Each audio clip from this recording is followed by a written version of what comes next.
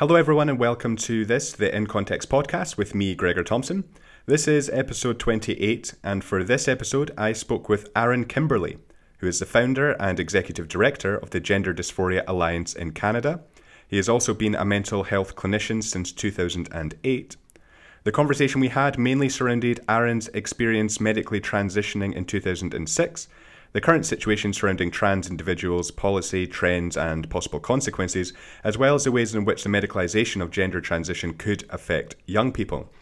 This is a conversation I've wanted to have for a very long time because I find this topic extremely interesting, as the changes surrounding gender has the potential to alter the very fabric of society and culture.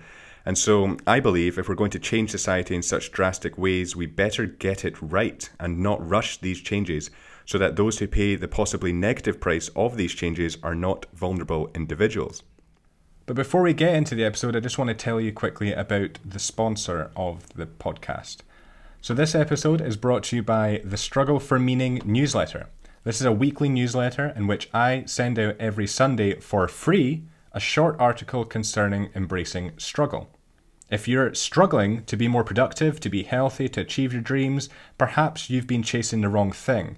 A lot of us believe that we should be aiming for happiness, but this to me is an unwise pursuit, as happiness comes and goes without any control from us. But there is one constant in life that we rarely admit, and that is struggle, suffering, pain. And the best way to feel fulfilled is to bear that responsibility of struggle. It's to embrace it. It's to volunteer yourself to it. That's the way to be more fulfilled in life.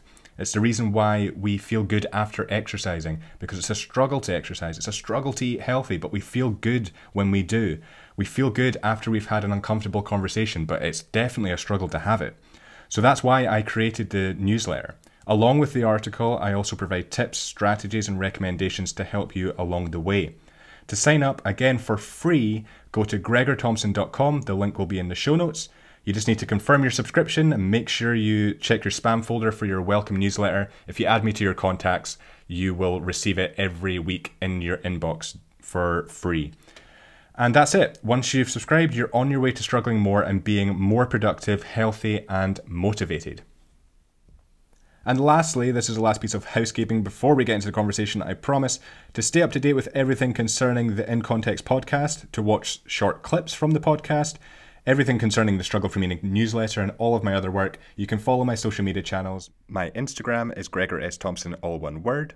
My Facebook page is Gregor Thompson-journalist. And you can watch the podcast on my YouTube channel, which is Gregor Thompson, all one word. All of this will be linked in the show notes to make it easier for you. So please click them, subscribe to all my social media channels and my YouTube page. It's genuinely very much appreciated. And it's the best way you can support the podcast. You can also review the podcast on Apple Podcasts and Spotify, and you can follow and subscribe there. That would genuinely be very much appreciated. But now, I've kept you waiting long enough. Here's my conversation with Aaron Kimberly. So, Aaron, I thought we'd maybe start chronologically, and we'd start with your journey and what led up to you transitioning. Was it 15 years ago now? I think it was 15 years, though I feel like I've been saying 15 years for the last 3 years. But, well, the years can merge together the last few months. Yeah, that's right. So it's been about 15 years. I mean, how I describe it now is probably quite different than how I would have described it, even 5 years ago, because I've learned a lot about what gender dysphoria is over the last couple of years. So I'll describe it using some of the terminology as I understand it today. So I had what I would call I have what I would call early childhood onset gender dysphoria. It started about age 3. So as soon as I was able to start categorizing males and females into separate categories, I started to experience it. Of course, I had no language to describe it. It was very confusing. But whenever I was confronted with a situation in which I had to figure out which category I belong in, so anything from going to a toy store where toys are categorized male or female, or choosing clothing where there's a boys section and there's a girls section, or at school when you tell all the boys line up on one side of the gym and all the girls on the other. So all of those kinds of situations where I had to make a cognitive decision to categorize myself, that's when it would come up and cause me confusion and distress. Because I just had this sense that I couldn't explain that I belonged in the male category for some reason, even though I knew that technically wasn't true. I still had this just persistent, relenting drive or feeling that was the case, and that some kind of mistake had been made. So that's I think a fairly, when we think of a trans person or a kid, that's often the narrative that we think of, is just these kids that from a very early age demonstrate extreme gender nonconformity. And my parents would say the same thing. It wasn't, I mean, I didn't discuss it with them. They didn't know my internal struggle, but they certainly knew that I just had this persistence to always appear like a boy, to the extent that in elementary school I was registered on a boys baseball team for a season, because people that didn't know me personally and didn't know my family thought that I was a boy. And that continued throughout my childhood. There were definitely periods where I tried to just kind of cooperate with societal norms and appear more feminine. I tried to do that to fit in, but it felt very inauthentic to me. My high school grad, I wore a dress just because I wanted my parents to be able to have their photographs and appreciate that moment. And, but I felt like a drag queen doing that. So that was sort of, in short, my childhood experience. I mean, things like,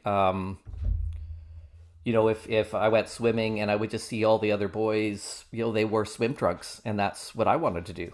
There were times I went swimming with just a pair of shorts on and no shirt, as a child, before my body developed, of course. But it was when puberty and my body developed that things became extra distressing, because my mind had mapped my body according to how I saw myself. So my mind had people, a lot of trans men even talk about having experienced like a phantom penis as though it had been amputated. So our minds sometimes map, when you have this type of gender dysphoria, it maps your body according to your self-perception. And so I experienced my own body as having a flat chest and stuff. And so when I started to develop breasts in adolescence, it felt like tumors attached to my body, because it didn't fit with how my mind had mapped my body. So sort of the reverse effect, I think, of like a phantom sensation if a body part had been amputated. When I was 19, I was having a lot of, all through adolescence, I was having a lot of gynecological problems. And when I was 19, I eventually had a diagnosis. I had a very large internal cyst that was causing me problems, about the size of a grapefruit. And so I went and had surgery to get that removed. It was attached to what was believed to be an ovary at that time. And when it was removed, the surgeon said, the cyst had damaged my internal organs to the extent that they had to just remove some of, the internal organs, because they couldn't differentiate between the cyst and the organs. And they did a biopsy on the ovary at that time. And it came back no cancer or anything, but it came back having been an ovotestes, which is it's like a hybrid ovary testicle. It contains tissue of both. The surgeon at that time just reassured me that it was gone. It is a cancer risk when you have one. So it is a very, very rare disorder of sex development, or what people might more commonly understand as an intersex condition. So I didn't know I had it up until that point. There had been no external signs that I had an intersex condition. My testosterone levels had always been high, but I didn't know that I had this DSD until I was 19. But he just sort of brushed it under the rug. He said, it's gone, so it's not going to cause you any more problems, and so don't worry about it. And he didn't know that I experienced gender dysphoria. So when I learned that, in my mind, the gender dysphoria and that condition were somehow related. I am also same-sex attracted. I lived my early adult life in the lesbian community, and met a lot of very masculine butch lesbians at that time, and started to make sense of it as this is something that some gay and lesbian people experience, that we are masculinized or feminized for some reason, both in our mind and bodies. So I didn't give it much more thought than that. I mean, it was still something I struggled with that never went away, but that's how I understood it for many years. Until I saw a documentary on TV So I would have been about 33 at that time. I think it was 2005 or 2006. I saw this documentary on mainstream television about trans kids, and they were just the kids were telling their stories, and their stories sounded identical to mine. This early childhood onset persistent experience of cross-sex identification. And they said that the way that the documentary was framing that was, if you have these experiences, it means you are a trans person. So I don't think they talked about that. Back then it was gender identity disorder, not gender dysphoria. So back then they didn't talk about that disorder. They just said, if you experience this, you're a trans kid, and these kids were all transitioning. So I thought, okay, well then that explains my experience then, because that is absolutely, they described my experience to a T. And so it was very easy to convince me then that because I had these experiences, that it meant I was a trans person, as like this separate category of personhood. And so I bought that, and very quickly, went to a gender clinic and said, look, I had these experiences and I saw this documentary, so I must be a trans person. And they heard my experiences and said, yeah, I mean, you must be a trans person. And I didn't understand what gender dysphoria really was at that time. I didn't know any of the medical literature. And I was started on hormones, and I did go through an assessment process over several months. So back then there was an assessment process before hormones, and then again before any surgery. So I was evaluated by a psychologist again before I had any surgeries done.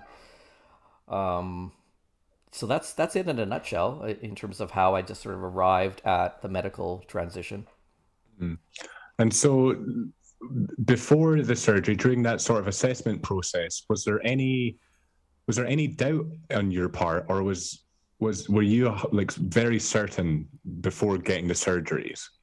Or was there any sort of well, obviously there was contemplation, but was there any Mm-hmm. thoughts that maybe this wasn't the right thing to do?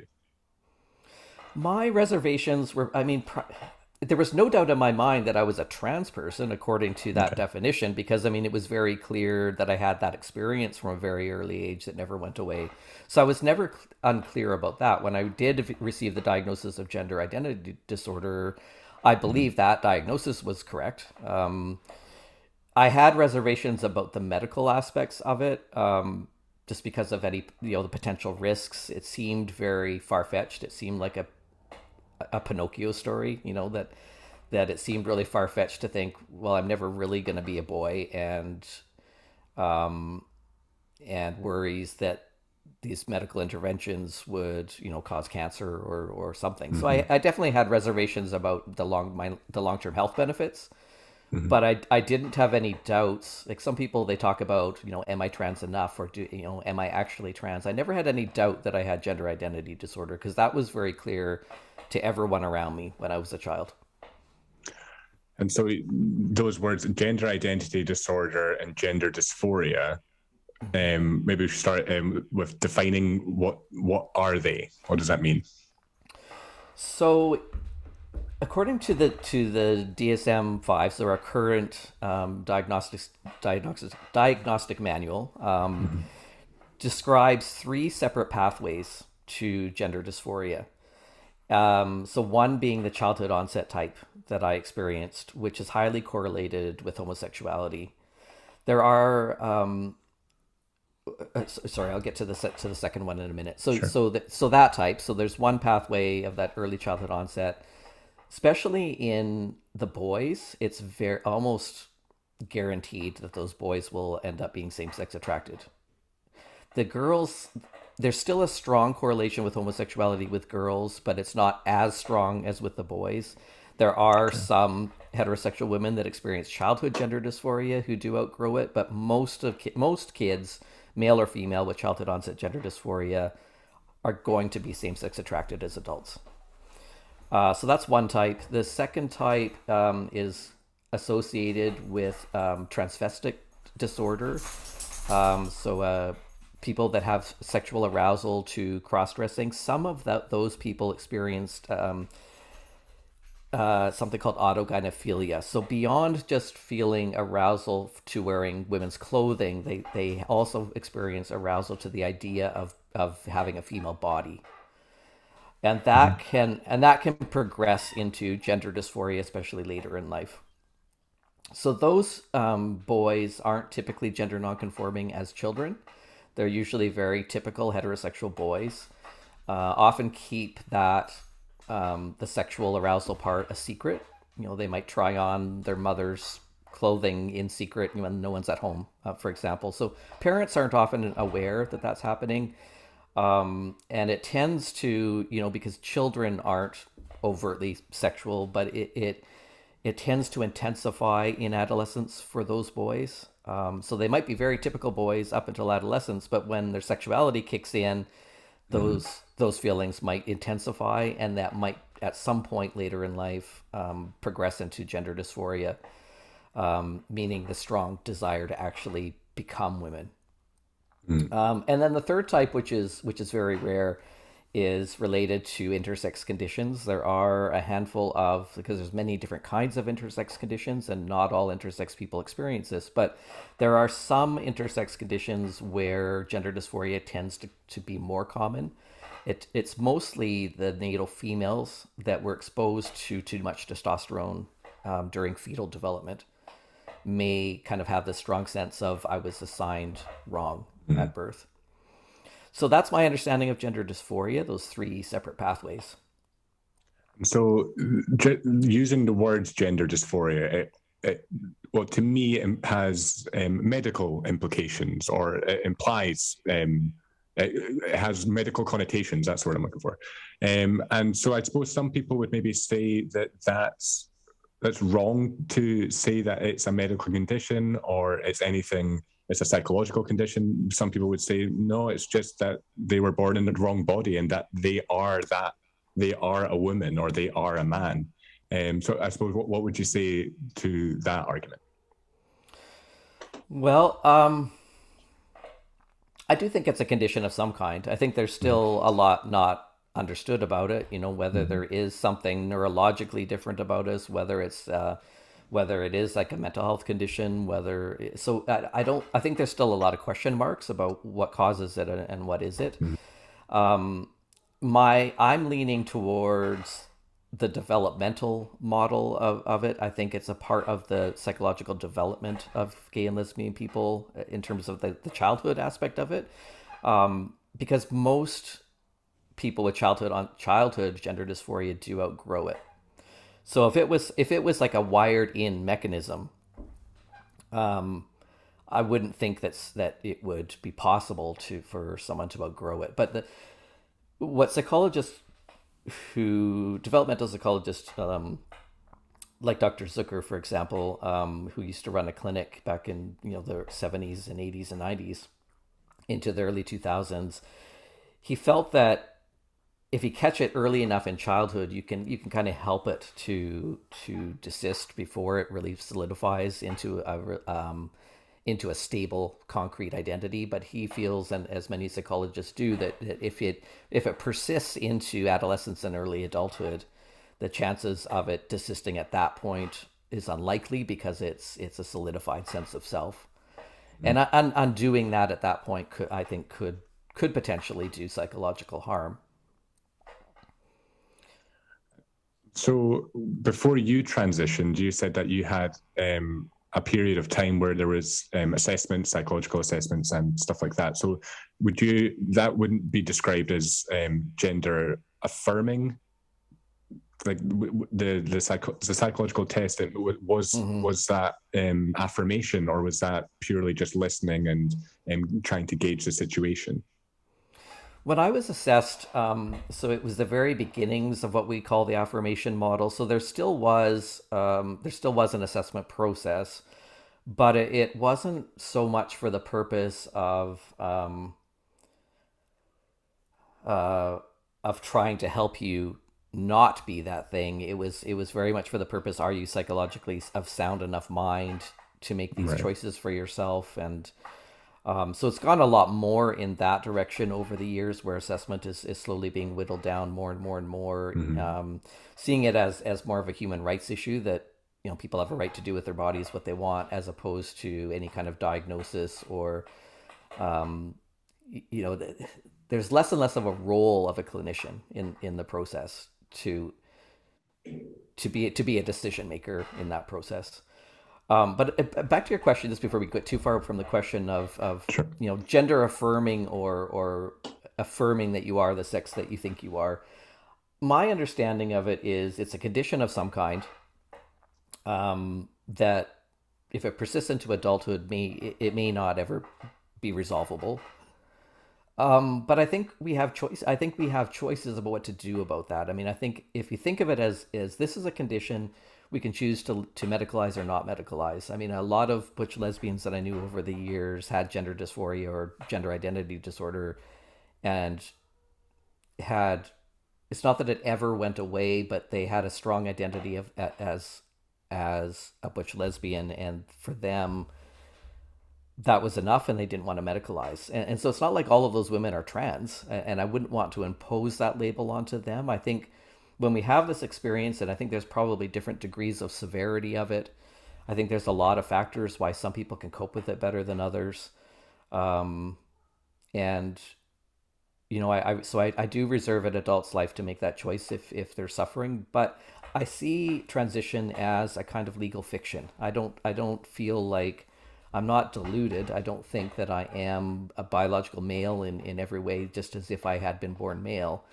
I think I have a legitimate medical reason for having the condition, but I still understand that the condition is in my head, whether it's neurological or psychological. It's a condition of my own perception of myself, and having medicalized and granted the opportunity to do this, I see that as a legal fiction, as an accommodation for a condition.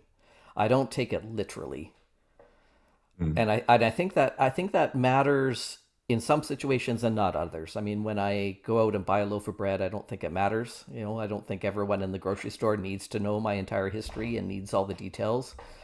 I don't think they'd care, and I don't think that would be appropriate. Um, but it matters in certain ways. It matters in terms of my most intimate relationships. It matters in terms of my medical care. It matters in terms of certain policies and laws, and I think that's becoming obscured by the Mm. politics that wants to see us as just men because we think we are, just women because we think we are. But I think it's more appropriate to think of it as it's a legal contract that we have with society, where we're granted the opportunity to do this if it provides us some relief from a condition. But I think we need clarity on what that legal fiction is. That we're granted this opportunity, but what are our responsibilities and what are the limits of that legal fiction?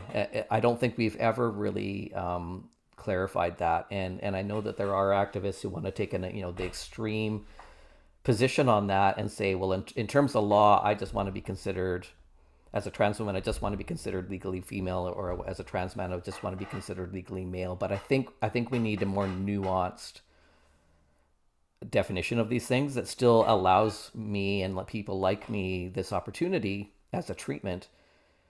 But I think it's nonsensical, and I think we're already seeing very clear problems with Mm. completely denying biological reality. And so that assessment process, has that, you were saying that that's changed since you transitioned. How has it changed? Is it, from what I'm gathering, it seems to have shortened drastically to the point where someone might go to a doctor and then say that they think they're trans, and then the doctor just says, "Yeah, okay, that's fine," and then they move forward with Mm-hmm. the surgeries. Is that the case? Yeah, I mean, I can't paint the entire system with one broad brush because Of I course. think there's a lot of differences from clinic to clinic or office to Mm-hmm. office how people are practicing. I think some people are still doing careful assessment and are fighting really hard to defend that practice. And I think there are still those that are doing very ethical exploratory therapy and are trying really hard to defend that practice against accusations of conversion therapy. Excuse me.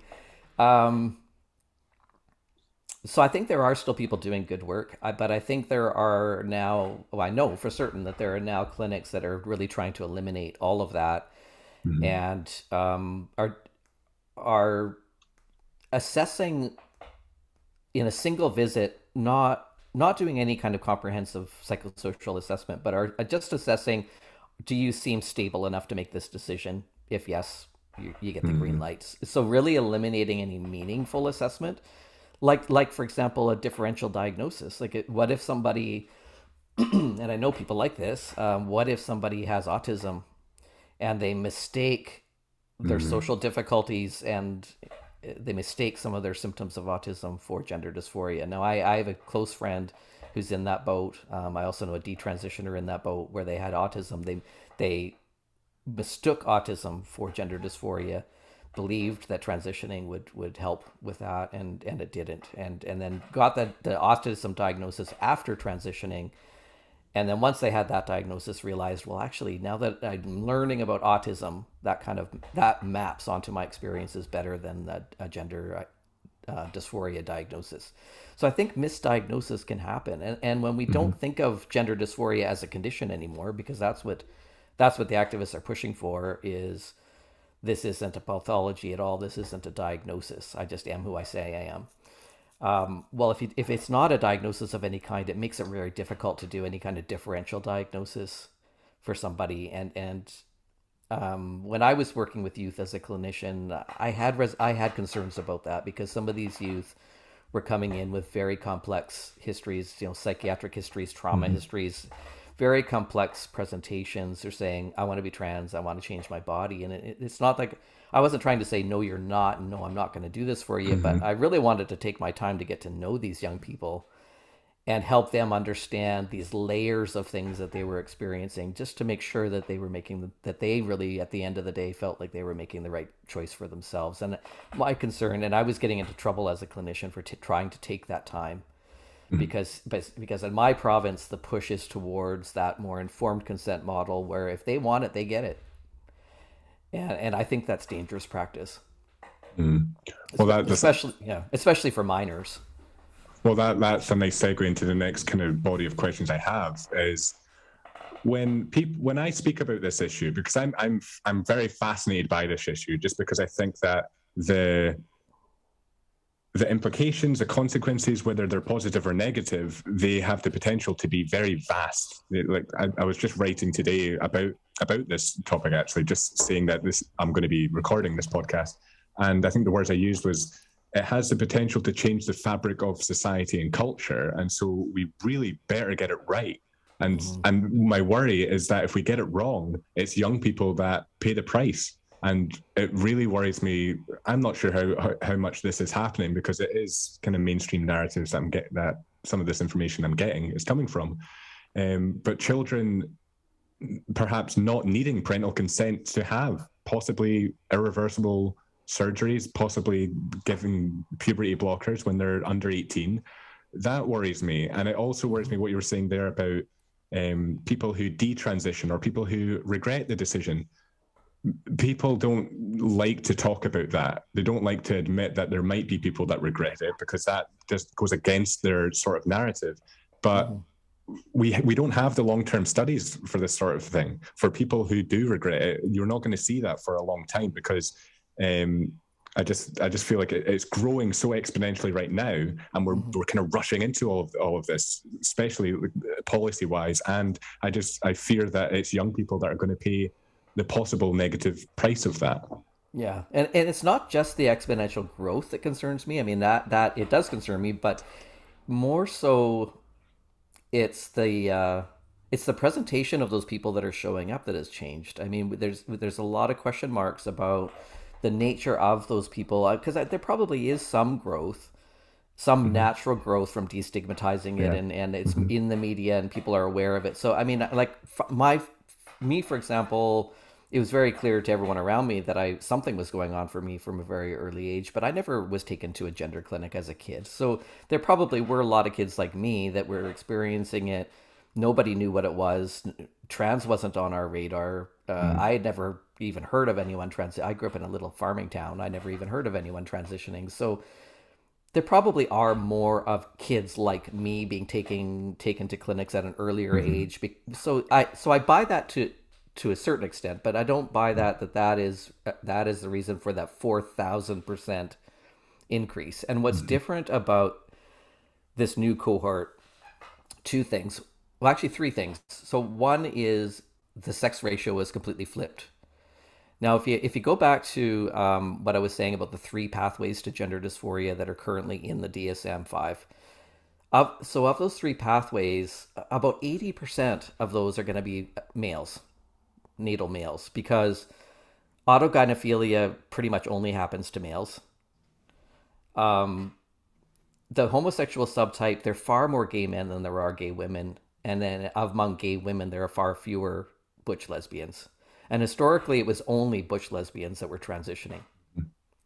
So you've got, and they say that autogynephilia, that subtype, is the vast majority of trans women that were transitioning. So back before we understood trans, and this was all a popular media darling, people who worked at gender clinics, they saw two types of people coming to the clinics. They saw mostly middle-aged men who were had lived heterosexual lives. They were often married, had kids, often in the military. So that's mostly who was coming to clinics. And then when pediatric clinics opened up, they were seeing some kids, but most of those kids grew up to be gay or lesbians. So it was mostly heterosexual men transitioning. That was about 80%. The second largest group would have been the very highly effeminate gay men who had gender dysphoria. So they would have been like this very effeminate boys, and this insistence that they were girls, and so they were transitioning. And then a few butch lesbians, and then a handful of people with disorders of sex development. So if you think of like about 80% of people who experience gender dysphoria are males, it doesn't make sense. Like having all these girls with no childhood history of extreme gender nonconforming behavior or expressing, I think a mistake is made.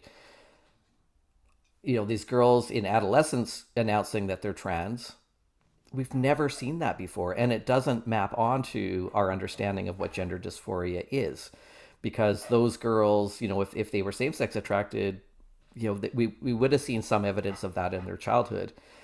So that the type of gender dysphoria that emerges in adolescence or later in life was usually the autogynephilic type of males.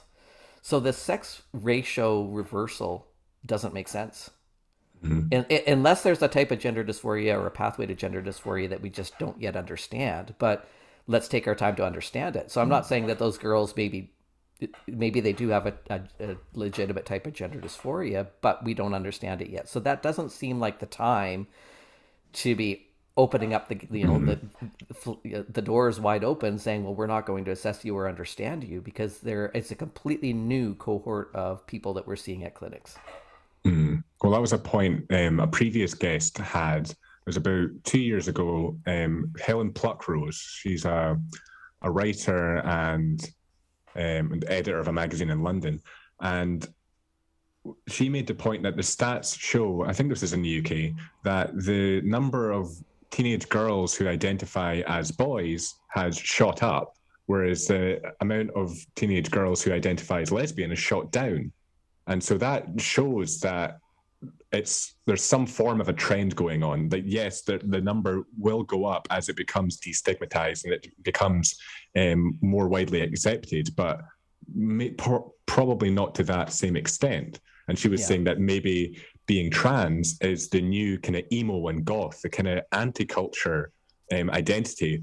But the difference is that people aren't medically transitioning to emo or goth. People are now, like children are now being, it's irreversible surgeries and stuff like that. So that's the main difference, and that's the worry I have, and that Helen had, and that you seem to have as well. I do have that, and especially when, like me, if you get this message that these experiences that you have means you are a trans person, so not a gay person, not a butch lesbian, you are a trans person. That has been our narrative now for a good 15 years at least. And that's the message families and children are getting. So if kids like me have an experience of gender dysphoria, could be a very real diagnosable type of gender dysphoria, they're not being told, well, that's highly correlated with homosexuality. So it really limits their thinking about this. Like if someone had came to me and my family when I was 5, when it was obvious that I was struggling with something, and they said, "Hey, this is what it is. This is called gender identity disorder. It's something a lot of gay and lesbian people experience as children. Your child is probably going to grow up to be gay. Um, that's what it means." And most of the time, people, when once they become adults and sort out their sexuality, support your child with their sexuality, embrace that. Chances are this is going to resolve itself by the time they're an adult. That's the correct message according to the science, and that's not the message that families or children are receiving. So families and children are being told, you have these experiences, you're trans. So socially transition them. When they're older, let's medically transition them. That's the pathway. So they're not being given correct information, and they're not even being given an opportunity to resolve it and become a happy, healthy adult homosexual. Mm. It seems that we seem to be forgetting that children and teenagers just go through phases. That's just the nature of being a child. I remember when I was like 3 or 4, I used to play for pram, and I used to play with dolls. And that was for a few months. My mum got me a pram, and I remember as soon as I got the pram, I didn't want it anymore. So, but the worrying thing there is that if that was in this time, and I had perhaps different parents, they might have thought you must be a girl then, if that's what you're doing. And so that's really worrying. And it's also just worrying that like teenagers go through multiple phases. That's the point of being a teenager, and your hormones are going crazy anyway. You've got massive mood swings, anxiety. And I think the problem is that now in this age of social media and TikTok, that teenagers who feel disillusioned or are struggling with their identities, which is completely natural for a teenager, go onto TikTok and there'll be an influencer there who says, I transitioned and that solved all of my problems. And then that's teenagers are so susceptible to that sort of thing. Well, some teenagers anyway. And if there's no barriers to transition, then that's worrying. It seems like we're just forgetting that teenagers have phases, and we should acknowledge that and just pump the brakes a bit. Mm-hmm. I do absolutely believe that there is a youth subculture that's developed based on queer theory. They have it is a lot like goth or punk. They have a very specific sort of aesthetic that unfortunately also includes things like self-harm. So one of the really common aesthetics with a lot of the girls that are part of this youth subculture is, cutting on the upper arms, and a certain type of makeup and shaving eyebrows, and so and piercings. There's a very specific aesthetic with these young people, and I've known some of these kids personally. I have some in my life where I knew them growing up. They had some emotional dysregulation problems, but they're also very sensitive, smart. They were very sensitive, smart girls, but weren't gender nonconforming, and are now as teenagers into this youth subculture calling themselves different neo-pronouns, and the pronouns changing repeatedly, and the self-harm scars that they don't hide. It's because it's part of the subculture, so they kind of want them to be visible, and I do think some of them take it too far and end up getting double mastectomies as part of, it's like a body modification cult. Mm-hmm. And it's alarming. Yeah. I've heard anecdotally in some schools, this is in America that I was hearing this, that there's a hierarchy of identity of how cool or how popular you're going to be in school, and being trans is a very cool thing to be, and obviously right at the bottom would be like straight cisgendered man, and so that's where have you seen that sort of thing where it's that sort of, it's like intersectionality in schools. Mm-hmm. For anyone, the theory of intersectionality was introduced by Kimberly Crenshaw, and the theory to me is a useful theory for thinking about oppression, but the application of it is problematic. It basically says that oppression can't just be one road. It intersects between different forms of oppression. So a woman who's black will have two forms of oppression intersecting, from one being black and one from being women. And that seems to be what's happening in schools, where it's that sort of intersectionality of and it's a Hmm. hierarchy of intersectionality, and at the top would be trans, and yeah, at the bottom, like I said, cisgendered straight man. Yeah, and it's I've always been left leaning, but in recent years that is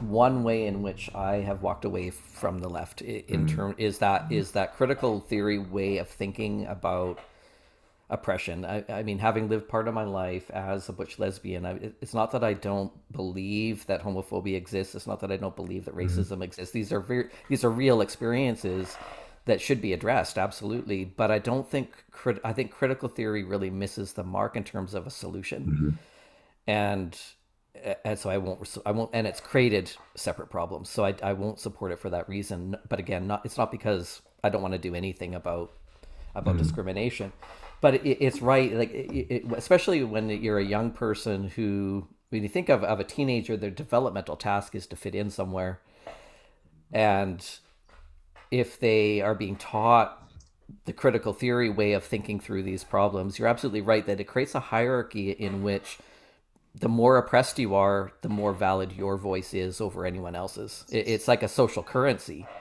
yeah. And so if you're a straight white girl, um, and I say girl, it happens to boys too, but I say girl just because it's happening to them. I think more so than the boys. Mm, But if you're straight and white, then you're boring, and you're an oppressor. And who wants to be an oppressor? But all you have to do is call yourself non-binary and do absolutely nothing. Maybe wear some funky clothing and some funky makeup, and suddenly you're not an oppressor anymore. yeah. How do you feel? How do you think schools should approach this issue of gender? At what age, or should it be introduced at all? Should it be part of any curriculum at schools? And I'm seeing that in the UK anyway. We're seeing that that's being introduced in primary I as don't. early as Yeah, primary school here, which is pretty yeah. young. Here as well. I'm in Canada, so yes, they're teaching like the gender spectrum and the gender unicorn Mm-hmm. and stuff in schools. And where's the evidence for that? Like, I don't even under. I do. Most people don't even know where that came from. Like, do you know where this idea of a gender spectrum came from? Like, no, we're all being taught it, but nobody knows what the origin of that is. It's like it came out of nowhere. Mm-hmm. And I don't see how that's helpful. If let's say I was 5 and in this classroom where they're teaching about the gender spectrum, I don't see how that would have been helpful for me either. Like, so I have a condition called gender dysphoria. It doesn't mean that I'm like a third gender, or it doesn't mean that I'm somewhere on Mm-hmm. this spectrum. I think that's really confusing kids, and it's Yeah.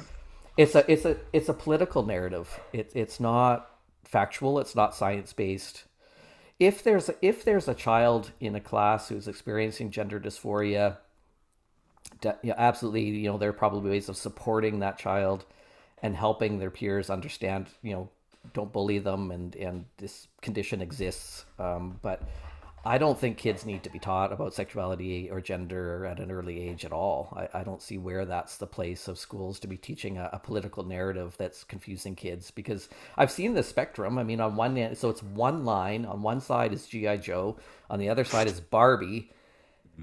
It's like, well, based on that, I'm not a man either, because I'm certainly not a GI Joe. Like, so I mean, unless you're a GI Joe, or unless you're a Barbie, that means what? That you're trans, or you're a third Yeah. sex. Like, it makes no sense. And most people aren't a GI Joe or a Barbie. Most of us, everybody has aspects of their personality and their temperament that is a mix of what we would think of as masculine or feminine traits, and that's completely separate from having a psychological condition called gender dysphoria. Mm. And what's your opinion on? I can probably guess, but on raising children gender neutral. I'm seeing some stories about that as well.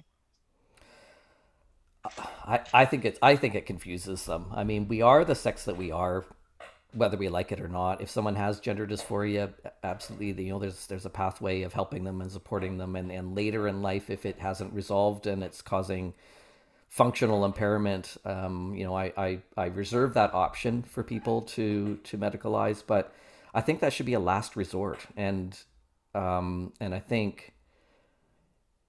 I think it's confusing kids to say, well, I mean, when my daughter was before my daughter was born, we chose not to tell people what her gender would be, because her mom in particular was very much about, well, I don't believe in gender stereotypes, and I do support that. There's no reason that because we had a girl child that everyone had to buy pink.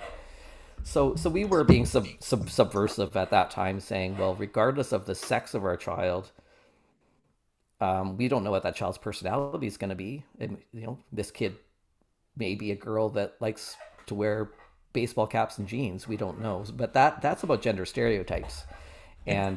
and so we kind of were being subversive by saying, well, we're not going to tell you what the sex of our child is going to be, and if you're really concerned about wanting to buy us clothing and stuff for this child, buy green or purple or Mm. any color you want, because that doesn't matter, right? So, but Hmm. that I think is different than confusing the idea of biological sex. I mean, when our child was born, it was clear that she was a girl.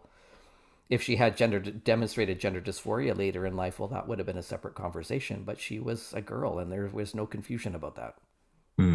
I think some people also forget that there is just differences between boys and girls and men and women. There just is naturally differences, not just physical, but just in the way that men and women think psychologically. And yes, some people would argue that that's down to um, social constructs and the way that society molds men and molds women. But to me, I do think that men just are different to women, and um, I would imagine I've not got studies to back this up, but I imagine you raise 100 children gender neutral, I would say the majority of them would still identify as what they were identified as at birth.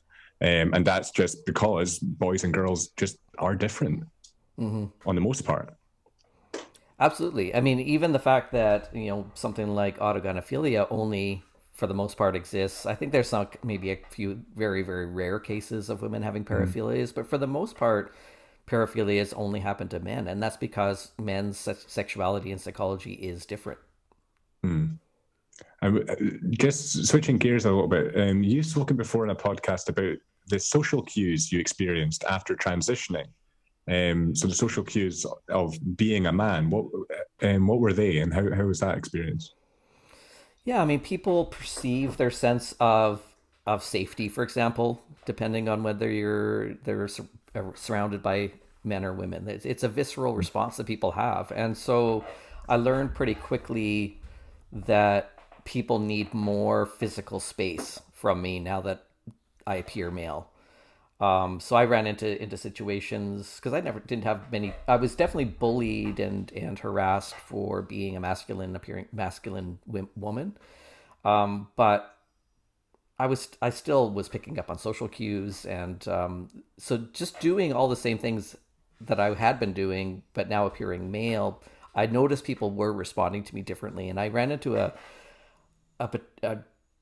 difficult, frightening situation one time. I was just walking down the street doing some window shopping on my lunch break, and the guy in front of me spun around and called me a faggot, and you know, um, accused me of like looking at his ass or something. And it's like I was oblivious to the whole situation, but I guess I had been walking a little bit too closely behind him, and that just wouldn't have occurred to me when I was female and appearing female. It just didn't occur to me, but and I don't think it's not like I was walking right behind him either, but people perceive physical space differently with men than they do women. And um, even touch, like men touch other men in ways that I don't even know if they're aware of it, but whether it's slapping them on the back, or I remember the first time a guy like put his hand on my chest. I mean, that had never happened to me as female, because that would have been really appropriate, but Mm-hmm. inappropriate if you did that to a woman.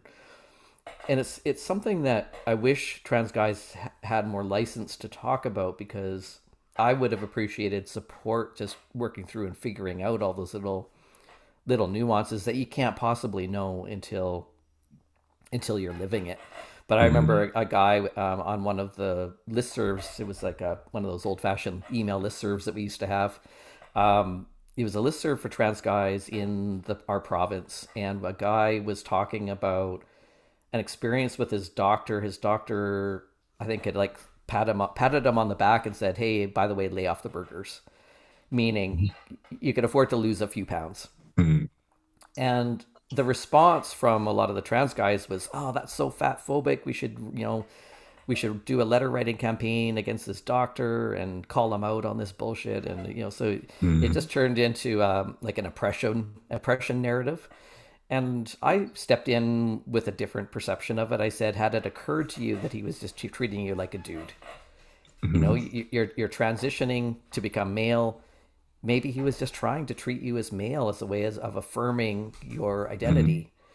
And the moderator of the group jumped in and said, "No, you're being like cis heteronormative, and this is an appropriate conversation on the listserv." And some of the younger guys on the listserv popped up and said, "Well, actually, I'm finding this conversation helpful because that hadn't occurred to me, right? That men socially interact with each other differently. Because I'm sure Mm-hmm. that male doctor probably wouldn't have patted a female patient on the back and said, 'Hey, you're fat, lay off the burgers,' right?" So, but men talk to each other differently, to each other, and we have to learn. I saw that as my responsibility, and what I wanted from my transition. I wanted to do this successfully and not bother anyone around me. I wanted to be able to just function in the world as male to the best of my ability, which included learning some of those social interactions and picking up on those social cues. For me, that was an important part of my transition.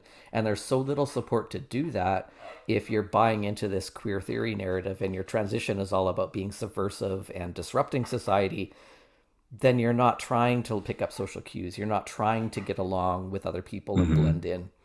And unfortunately, a lot of people have politicized trans to the degree that we're not, going back to this concept of a legal fiction, we're not stepping up to our responsibility in that legal fiction to say, I want to do this in a way that is mutually agreeable in society. I don't want to do harm to society. I don't want to disrupt my community or my church or my family or wherever I Mm-hmm. am. But for it's become so politicized, and so many people are transitioning for political reasons. I think that they're actively trying to disrupt, and then wonder why we're getting such pushback.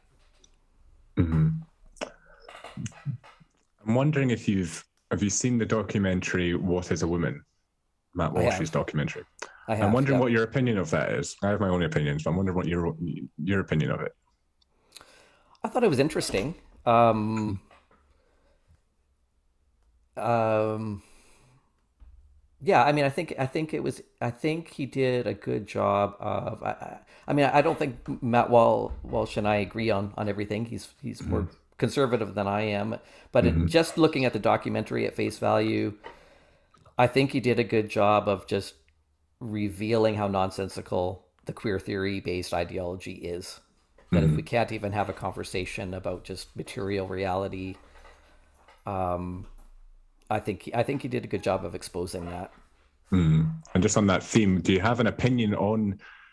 Because I can imagine that some people's reaction to my opinions would be you don't have the right to have an opinion because you're not trans, you're not part of the LGBTQ plus community, um, and so why should we listen to you, or why is your opinion valid? Um, do you have an opinion on people who, like, obviously I can't have an opinion on the experience of being trans, but I believe I'm perfectly entitled to have an opinion on the policy surrounding it, and the social and cultural changes that are occurring at the moment. Yeah, we're living in really tricky times, aren't we? Because we live in a pluralist society where our neighbors maybe have a Yeah. different political leaning or different values, different religions than we have, and somehow we have to exist as a society together. Um, I think I think it's human nature that we're going to have opinions about things. I have opinions about other countries' Yeah. social polities or their human rights violations. So I guess it's hard to know where exactly do you draw the line between having an opinion, wanting to advocate for certain values. I mean, people, I don't know, like I'm not Ukrainian or Russian, but I have an opinion Mm. about what's happening over there. So But at the same time, we also have to have boundaries where we allow people freedom to live their lives according to their own values, as long as they're not hurting anybody else. So it Mm, is hard. It is hard to know, like, when do we impose certain values because we feel like something's wrong, and when in a pluralistic society do we agree to disagree and say, look, I don't share your religion, I don't share your politics, I vote for a different party, but we're still neighbors.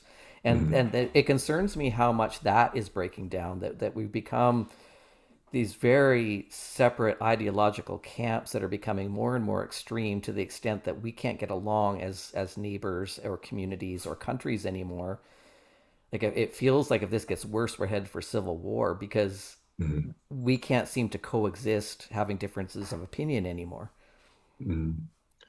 And just before we end, I want to be sympathetic of your time. Do you have advice for anyone who's experiencing gender dysphoria, or someone who knows someone that's experiencing gender dysphoria, parents? How should they approach the situation? I think it's important to understand what gender dysphoria is from an evidence basis. And so my organization, that is our goal, because we feel that information is being really obscured by activists with an ideological agenda. So I think it's important for just any decision making that parents and young people who, or even adults experiencing gender dysphoria, that they just understand the truth of what that experience is and what that means, because I think that empowers people to make the best choices for themselves. Going back to what I was saying, with childhood onset gender dysphoria, I'm sure parents, if they understood that most of the time that's a developmental stage in the development of homosexuality, they would probably make very different choices for their child than if they're told your child is trans, they'll always be trans and they need to transition. So I Mm, think I think the information that they have should be accurate and well understood before making any permanent decision, because even social transition is a clinical intervention. It's actually a very powerful clinical intervention. So telling kids, that they truly are the sex they think they are, and affirming that, and changing that legally and giving them a new name, that's a very powerful clinical intervention that is potentially going to lock them into an identity prematurely and make it a lot harder for them to desist. And I'm not saying that because I think it's awful to be a trans person. I'm just mm, saying, if they could have avoided lifelong medical mm, treatment and all of the complications that can come from that, why would avoiding that be a bad thing? If they can learn to be comfortable in their own bodies, whether it's a mm, butch lesbian or an effeminate gay man, if they can learn to be comfortable with that, why is that a bad thing? So I think it's really important that families have accurate information. mm. And just to finish up, where can people stay up to date with what you're doing? Where can people find the Gender Dysphoria Alliance? Yeah. Yeah, thanks. Yes, we have a website with a lot of information called at www.genderdysphoriaalliance.com.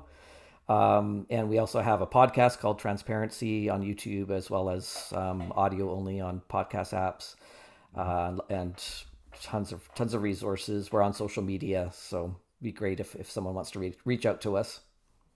Well, Aaron, thank you very much for taking the time. The conversation was exactly how I wanted it to be. It was very open, non-judgmental. So yeah, thank you very much for taking the time and like shedding some light on these issues for me. It's been a pleasure. Thanks for having me on. And so that's the end of the episode. Thank you very much for listening. It genuinely means a lot. I hope you found that conversation interesting. Before you go, I would just like to ask again if you could please subscribe or follow wherever you're listening, and if you could leave a good review where possible, that would also be greatly appreciated. You can also, like I said at the start, sign up for the Struggle for Meaning newsletter by going to gregorthompson.com. I promise you won't be disappointed. You can also stay up to date with everything concerning the podcast and all of the other work I'm doing by following my social media channels. My Facebook page is Gregor Thompson-journalist. My Instagram is Gregor S. Thompson, all one word. And you can also watch the podcast on my YouTube channel, which is Gregor Thompson, all one word. All of these links will be in the show notes to make it easier for you. But for now, thank you very much for listening. It genuinely means a lot. And I'll see you next time for the next episode of the In Context podcast.